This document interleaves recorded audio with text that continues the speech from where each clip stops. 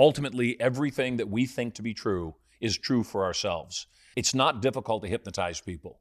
It's more difficult to bring them out of the trance they're already walking around in. This is the playbook. I have an Eastern Leaguer. Most of you won't know what that means, but here in San Diego, we sure do. He is a high school friend of mine in a local high school here in San Diego. Both of us were first hypnotized by the exact same person, Marshall Sylver, the #1 hypnotist in the world. He's the CEO of Prosperity Alliance, and he utilizes his skill sets to create abundance, to help people make a lot of money, help a lot of people, and have a lot of fun, which everyone knows I'm aligned with. Marshall, welcome to the playbook. Thank you so much. Good to be here. So I have to ask you, because I was inspired when I was in high school by a guy named Dr. Dean. Yep. And so I would love to hear how he inspired you to not only understand or seek hypnosis, but to make it your profession. Sure. I was in a show. I was 16 years old, and he came to the high school. And I got up on stage, and he told me that when he said the words "Sonny Boy," I would stand up from my seat in the audience. I'd walk back to the stage. I'd fall down on my own butt. I'd roll my pant legs up above my knees. I'd climb on his lap. I'd put my thumb in my own mouth, and I'd say, "Sing it again, Daddy." And I remember going back to my seat in the audience and thinking, I'll be damned if I'm going to do that. I'm not going to do that. Yet he says "Sonny Boy," and I feel like a magnet is pulling me back to the stage. And I'm walking back to the stage, and I'm on my butt, rolling up my pant legs, on his lap, "Sing it again, Daddy." I went home that night, and I thought, was I actually hypnotized, or was I just doing what he told me to do? And I thought, well, what if he had told you to be confident and you did it? What if he had told you to go out, and be successful and you did it? What if he had told you to go out and be a multi-millionaire? And because he said that I could, I believed that I would.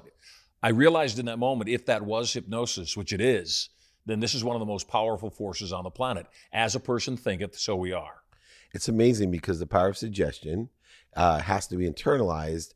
What are the qualities of people that are submissive to the power of suggestion? Because I think, I've been told a whole bunch of things. The most intelligent people are easier to hypnotize, or people who focus more are easier to hypnotize. But I'm trying to see the qualities, because I want to utilize suggestion for my own children and self-hypnosis as well. And I want to know what qualities or what features or characteristics would be best for someone to think it and then believe it and do it. Yes. My 3 babies, Sterling Sylver, Maximus Sylver, and Prosperity Sylver, were all born at home via hypnosis in the bathtub. No drugs, no doctors, no pain. In fact, a lot of people would say they were probably conceived via hypnosis. And if you've ever met my beautiful wife, you'd probably agree with that. Yeah, I was wondering about that. So, yeah, is that illegal? What it is. It's all hypnosis. The thing about it is yes, hypnosis is an educational process. So idiots don't respond well. Highly intelligent people do respond well, yet the people that respond the best are entrepreneurs. And the reason entrepreneurs respond, like myself, like yourself, the reason we respond so well to hypnosis is we're moldable talent. Since it's an educational process, part of what has to happen in the educational process is people have to set aside their ego. They have to set it aside long enough to say, okay, yeah, maybe I'm successful, except there's still things to learn.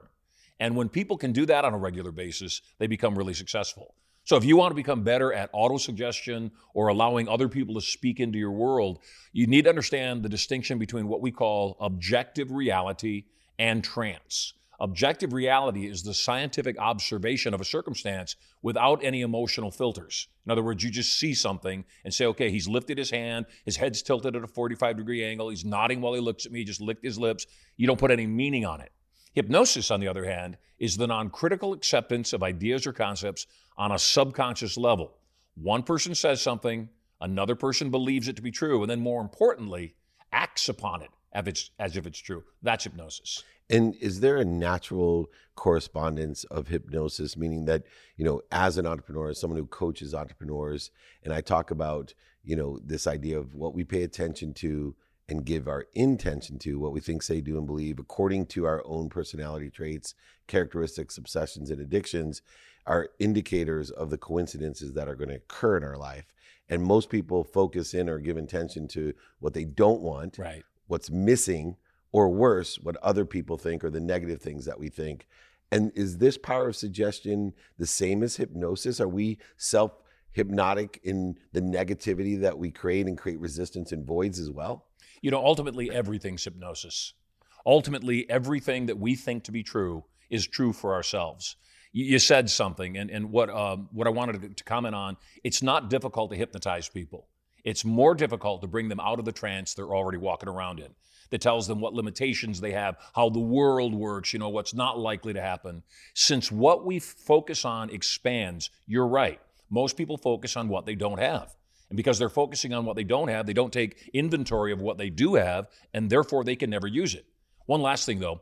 As a coach, as a consultant, what makes you so good, because I've studied you. I hack really successful people. Thank you for hypnotizing. Yes. What's made you really successful is the same thing that makes all coaches for sure, and all trainers for sure, also though all entrepreneurs really, really effective, and that's empathy. It's the ability to get into somebody else's head and view the world through their eyes and say, gosh, if I was this person right now and I looked at my product, this is what I would think about it. Or if I was this person and I was thinking about investing in this company, here's what my concerns would be.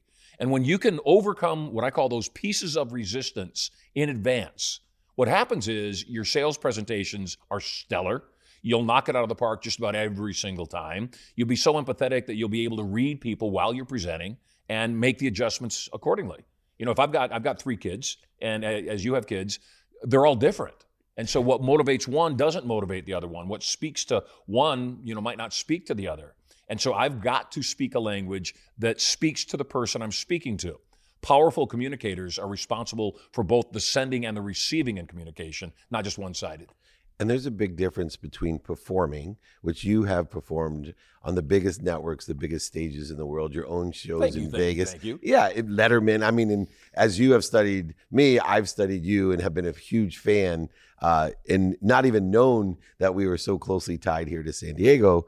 But what is the difference between utilizing the performance side, like a Dr. Dean, compared to you have changed lives? And I know many executives and entrepreneurs that tell me how much you've helped them achieve or get out of their own way, they've even suggested, what they want in their lives. How was that transition from being a performer to actually, constructively changing lives? All buying decisions are based first on emotion and then backed up with logic. And a buying decision isn't just me spending money on something. A buying decision could be me asking this particular woman to marry me. A buying decision could be me deciding I'm going to take better care of my body. A buying decision could be, me deciding I'm going to choose to hold this to be true as my legacy. Since they're all based first emotionally and then backed up logically, and since our subconscious mind is our emotional mind and our conscious mind is our logical mind, then what that means is all buying decisions, all choices we make, are based first subconsciously, we don't even know the reason, and then backed up consciously. Back to your question about the fact of, how do you make the transition from performance to changing people's lives? Well, both a performance and let's call it a presentation are designed to move people emotionally. If you do not move people emotionally, you don't engage them. They're not paying any attention. Or to remember it. Right. You got to make them feel a certain way for them to remember. Yes. The distinction, though, a presentation is designed to move somebody physically. In other words, a presentation is designed to get them to take a new action. So not only have the feeling of joy, gosh, that was so much fun, gosh, I should go out and change my life. At the top of this interview, you asked me about Dr. Michael Dean and his show. It was an entertainment show, except it had a profound impact upon me. It had this impact that said, you get to choose who you are. From the ground up, you get to choose everything. And so I think so many times people fall into victimhood rather than victorhood. And I think they lose sight that everything happens for a reason and it serves us, and finding our lives less than perfect, it's a waste of time. It is what it is. And even though that's very Zen, that's life. And I know we had talked, like, I'm very spiritual, and I see you as such a spiritual being because of statements like that. But even more importantly, coming from a sales perspective or an entrepreneurial perspective, emotional attachment, obviously people buy on emotion for logical reasons. But more importantly, there has to be a line of the truth, meaning credibility. Mm-hmm. And does the credibility of an individual, the energetic credibility, as we have an intuition that someone, we may not know if they're lying, but there's something off. Right. But we don't feel when someone's telling us something, it may not be true or it may be true, but there's something off. How does that credibility quotient work within the context of maybe a subconscious awareness or a resistance to the suggestive behavior? And it could be self-credibility or the credibility of someone else trying to make a positive suggestion onto us. Yeah. Communication equals wealth, and wealth on all levels. Communication equals success. We communicate in two ways. We communicate internally, the 1,500 words per minute going through our brain, telling us who we are and who we aren't, what we can be, what we can do, what we can have. Outward communication is called influence. And since everything that we want that we don't currently have, we're going to get from other people, your ability to charismatically influence other people, make them beg you for what you're selling and have them believe it was their idea, that's the power of the entrepreneur. You know, Jobs was a genius at getting people to think they always needed the newest and greatest gadget. That's why every time there'd be an updated iPhone, even currently, they would change the shape slightly, or they'd put an extra camera on the back. Or they'd screw up the old operating system. They'd screw up the old operating system. But the reason they would do the changes, like on the edges, you know, round them at one time and square them off at another time, was that if you could see somebody else with the phone in their hand, you could immediately tell which version it was. So if it was an older model, they immediately, you know, got pegged as a person who wasn't up to date. The last thing, though, you were talking about, congruency is everything. And congruency is built out of certainty. Certainty is the absence of doubt.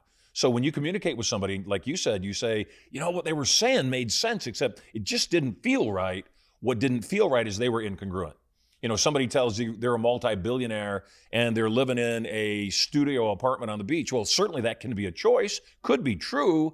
It throws a white flag up, though. You know, it just makes you stop and say, gosh, maybe they're not telling me the truth. Or someone says, yeah, I'm always happy, and you never see them smile. Or, yeah, my relationship with my wife is going really well, yet when they're together, they never touch each other. Right. You say to yourself, something's not quite right here. It's interesting. Yeah, and so for me, the congruency of it, of walking your talk, is first taking charge of that internal communication. That's where it's got to start. And you must hold captive every negative thought, every negative emotion. You've got to understand what programming works, what doesn't. I'll give you a quick example. Some people think, you know, work hard, get ahead. And unfortunately, when you work hard, what you get is more hard work. Those that think govern those that labor. And when you start making those kinds of breakthroughs, that what you want is in a place you haven't looked yet, you stop looking for the cheese in the exact same place and you start saying, no, it's got to be somewhere else. I've looked here twice. It wasn't here the first time, wasn't here the second time. Stop looking there. You know, it's kind of like I was married twice before my one true wife. And I'm glad that I was, because it made me realize how amazing my wife is, and that my wife, Erica, is the best decision I ever made. Making money. You know, I was always one to model my mother. She worked 3 jobs. I worked 3 jobs, was killing myself. And it wasn't until I said, no, you've got to get smart here, and you've got to give other people what they want in a way that's meaningful to them. Yes, and you are a celebrant as long as a celebrity. But one of the other things that I find interesting is that this internal belief, I've been told, you know, we give meaning to everything we see, that you cannot find outside of you what you can't find inside of you. And I'm trying to reconcile this with this idea of self-reflection and self-integrity, of knowing who we are and making the right programmatic catalyst decisions, or I don't know how you would say it, the right suggestions to self in order to effectuate the meanings that we want. Is there some sort of training that you give to give the meaning? So it's obvious, you know, you can get people to buy into what you're talking about, but then again, they have to execute on it. So I'm an executive coming to you saying, I feel like, I know I'm worth 100 million, but I feel like I'm limiting myself. And I have no one to talk to because everyone looks at me like, holy crap, how'd you do that? Right. And maybe I'm talking personally sometimes. And then, so do they come to you and say, well, how do I give a new meaning to everything I see that's beyond my reality? I want to surpass other people's imagination. I teach a program that we've been teaching for 40 years called Turning Point. And Turning Point does 3 things. Number 1, it helps you understand how to program your brain, which programs are already there that work, which ones are there that don't work, that get in the way. It teaches skills of irresistible influence, because you've got to master persuasion and influence. And then the third thing it does is it turns up your wantingness, because that's where our mojo comes from. It's savoring the wanting as much as the having. I mentioned a word earlier, and one of the things that I teach at Turning Point is something called cold reading. Every single thought has a physical response on the body. And when I mentioned the word to you, your eyes went wider, you sat back in your chair a little bit. The word was certainty. When I said the word certainty, you went, because that is the piece. And when we have certainty of something, we don't get bogged down in, what am I missing? If I'm making $100 million, or I'm worth $100 million, and I want to be a billionaire, I need to get back to the idea that I'm already a billionaire whose money has not yet been deposited in my bank account. And before I'm a billionaire, even before I'm a millionaire, I've got to view the world in the way that that millionaire or billionaire would view the world before the money's there, so that I take the actions they would take before the money's there to produce the result. And so many times people wait till the result has been produced before they accept the truth of the fact. It's kind of like having a kid. All my babies started walking at 13 months. I have a friend of mine, his son started walking at 6 months. And I was just boggled by the fact that he started walking at 6 months. And it's the old adage, my kid's not walking at 13 months. I guess he's not going to be a walker. He's going to be a crawler his whole life. No, it's being certain of what the outcome is on the other side. It's the entrepreneur that enters into something with all their heart and soul. It's their life. It's their legacy.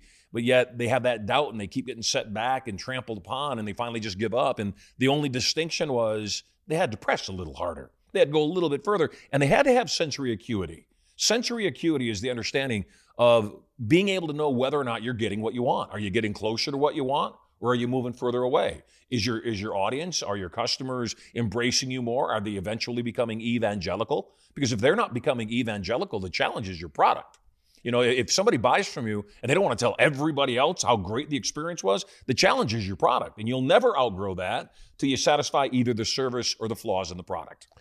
And to that point, when we are programming ourselves, I utilize a paradigm shift in my own mantras. So I have prayers that I've utilized, like, may God put at least 10 people in front of me that I can help every day. But then I also added, may God put at least 10 people that can help me. One of my newer ones that I teach is, I am healthy, I am happy, I am wealthy, and I'm worthy. What am I doing to interfere with it? Which is a complete paradigm shift. And I want to pause that because this is my area of expertise. Yeah, right. That's why I want to bring it to you. Yeah, you described all of those first ones, the great I ams. I am positive, I am powerful, I am productive, I'm too sexy for my shirt. And then you said, what do I need to get rid of? And it's the training cycle. We don't necessarily need to get rid of something, yet we might need to get something. And so since nature abhors a vacuum, it is impossible for us to program against what we don't want. I'll give you an example. I just had open heart surgery. Because of the surgery, my body has responded oddly. I've put on a bunch of weight. And rather than saying, how do I take the weight off? The answer is, how do I keep living more healthfully? Because by living more healthfully, my body normalizes and takes care of itself. It's not a fat person trying to lose weight. It's a slender person who's put on a few pounds. Right. It's not a poor person trying to make money. It's a millionaire whose money has not yet been deposited in their bank account. And so when we get back to the first part of what you said, the great I am, we ask ourselves, would a millionaire argue over the $10 overcharge on their cell phone bill? No, they wouldn't. It's beneath their pay grade. What would a good husband do when the wife is giving him grief? He'd recognize the wife's been at home with the kids all day long. She's stir crazy. She wants to talk to an adult. All he wants to do is, sit and be quiet and have some peace. But he says, no, I love my wife. And a good husband would take the time to listen to his wife just like he's poured into his clients all day long. And of course, this is not gender specific, just my example. Yeah. And I've lived that example where my wife asked me at dinner one time, why do you treat people you don't know or barely know better than you treat the people you care the most about? Yep. In that exact scenario. Yep. Real quick, last question. I hope not. Yeah, right. Quantum, I believe in energetic and genetic inheritance. Yep. I think genetic inheritance has maybe even been scientifically proven for generations, and we can look to see the obsessions and addictions, the characteristics and personality traits. I believe we also inherit energetically, which can create these limitations or perspectives or paradigms that create the resistance that you help to resolve in this belief system. What is your belief about what we're born with? Is there an energetic and genetic disposition? Can we change it? Can we break the chain of alcoholism? Can we do things like this that people talk about? Yeah, I think there's a slight lean towards something. And what I mean by that is I think we are much more environment-based than we are genetically based. There's certain things, my height, my skin color, the shape of my ears, my hair, whatever it is, that might be based on something genetically. I also know, though, in due respect, my father was not a happy man, and his unhappiness was projected on me specifically, not on my siblings, specifically on me, and every one of them would say the same thing.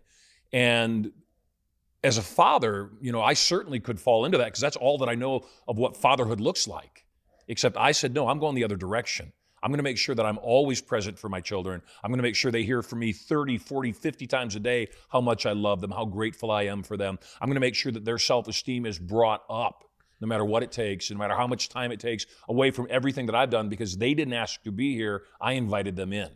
And so, yeah, anybody that's watching this podcast right now, I want you to know that while it's useful to know about what the genetic makeup might be and what the cellular and DNA composition could be, it's an excuse. And do not fall into it. Don't let yourself have that excuse. I don't care who you are. I don't care what your present circumstance is. There is a way for you to have a turning point, and it's easier than you realize, yet 100% is your responsibility. And I'd love to know, as we finish up, the different programs that you have now. Turning Point obviously has been going on for a long time, but I know you do a lot of different things with a lot of different groups. What are some of those things that people can find when they search you, Marshall Sylver, the newest programs, the latest things that you're working on? You know, one of the latest things we're working on is the world changed. You know, through all the stuff that we've been going through, the world's changed. And people, given the choice, prefer not to travel anymore. People still travel, except given the choice between wearing a face diaper for 4 hours on a flight. You know, I fly privately exclusively, so I haven't had to do that. Can I come with you? Well, yes. My customers fly commercially, and I know that even though they love me and they want to be with me, I know how much of a hassle it is to be able to go through that. And so we've created something called a satellite program, where I'm certifying instructors to do exactly what I do, and then we supplement that with a video feed, a virtual feed. So I teach the entire program. You know, my whole thing is business, and business is selling things. And I'm one of the top closers on the planet. If I meet somebody better than me, I'll be their top student. I'm one of the best closers on the planet. So I'll teach the content. I will close on the other sales that we make for them. All they've got to do is round up 10, 20, 30 people in their geographic locale. And we're setting our sights on helping a lot of people have good 7-figure years. And that's an easy way to articulate the quantitative value to exceed what you're asking for. So, you know, I look also and study you, and I love the fact that, like me, you're not afraid to ask for what you can guarantee value. And I know, regardless of the expense that you may look at, when you look at Marshall Sylver, look at the result. And I always tell people with 100% credibility, if I told you, wire me $1 million today, but I promise you by the end of the week, you're going to have $2 million, why won't you do it? And that's the way I feel when I see you close, because you can articulate the value beyond knowing it yourself. And I think there's a fall down for so many others because they don't believe in the value. And I see it all the time when they're selling, negotiating against themselves. Like, wait, if you believe you really can do this, why wouldn't you have 100% certainty when you're talking about it? Why would you lower your cost if you truly could, in your mind, guarantee that this works? And I've seen for you over the decades, it work, and I've met many people that have worked with you. So I've been waiting a long time to have this interview here in your new studio in What a blast. Carlsbad. You're amazing. Please check him out, Marshall Sylver. Here, another way to be an entrepreneur. You don't have one way. There's many ways. Change the way you look at things. The things you look at change.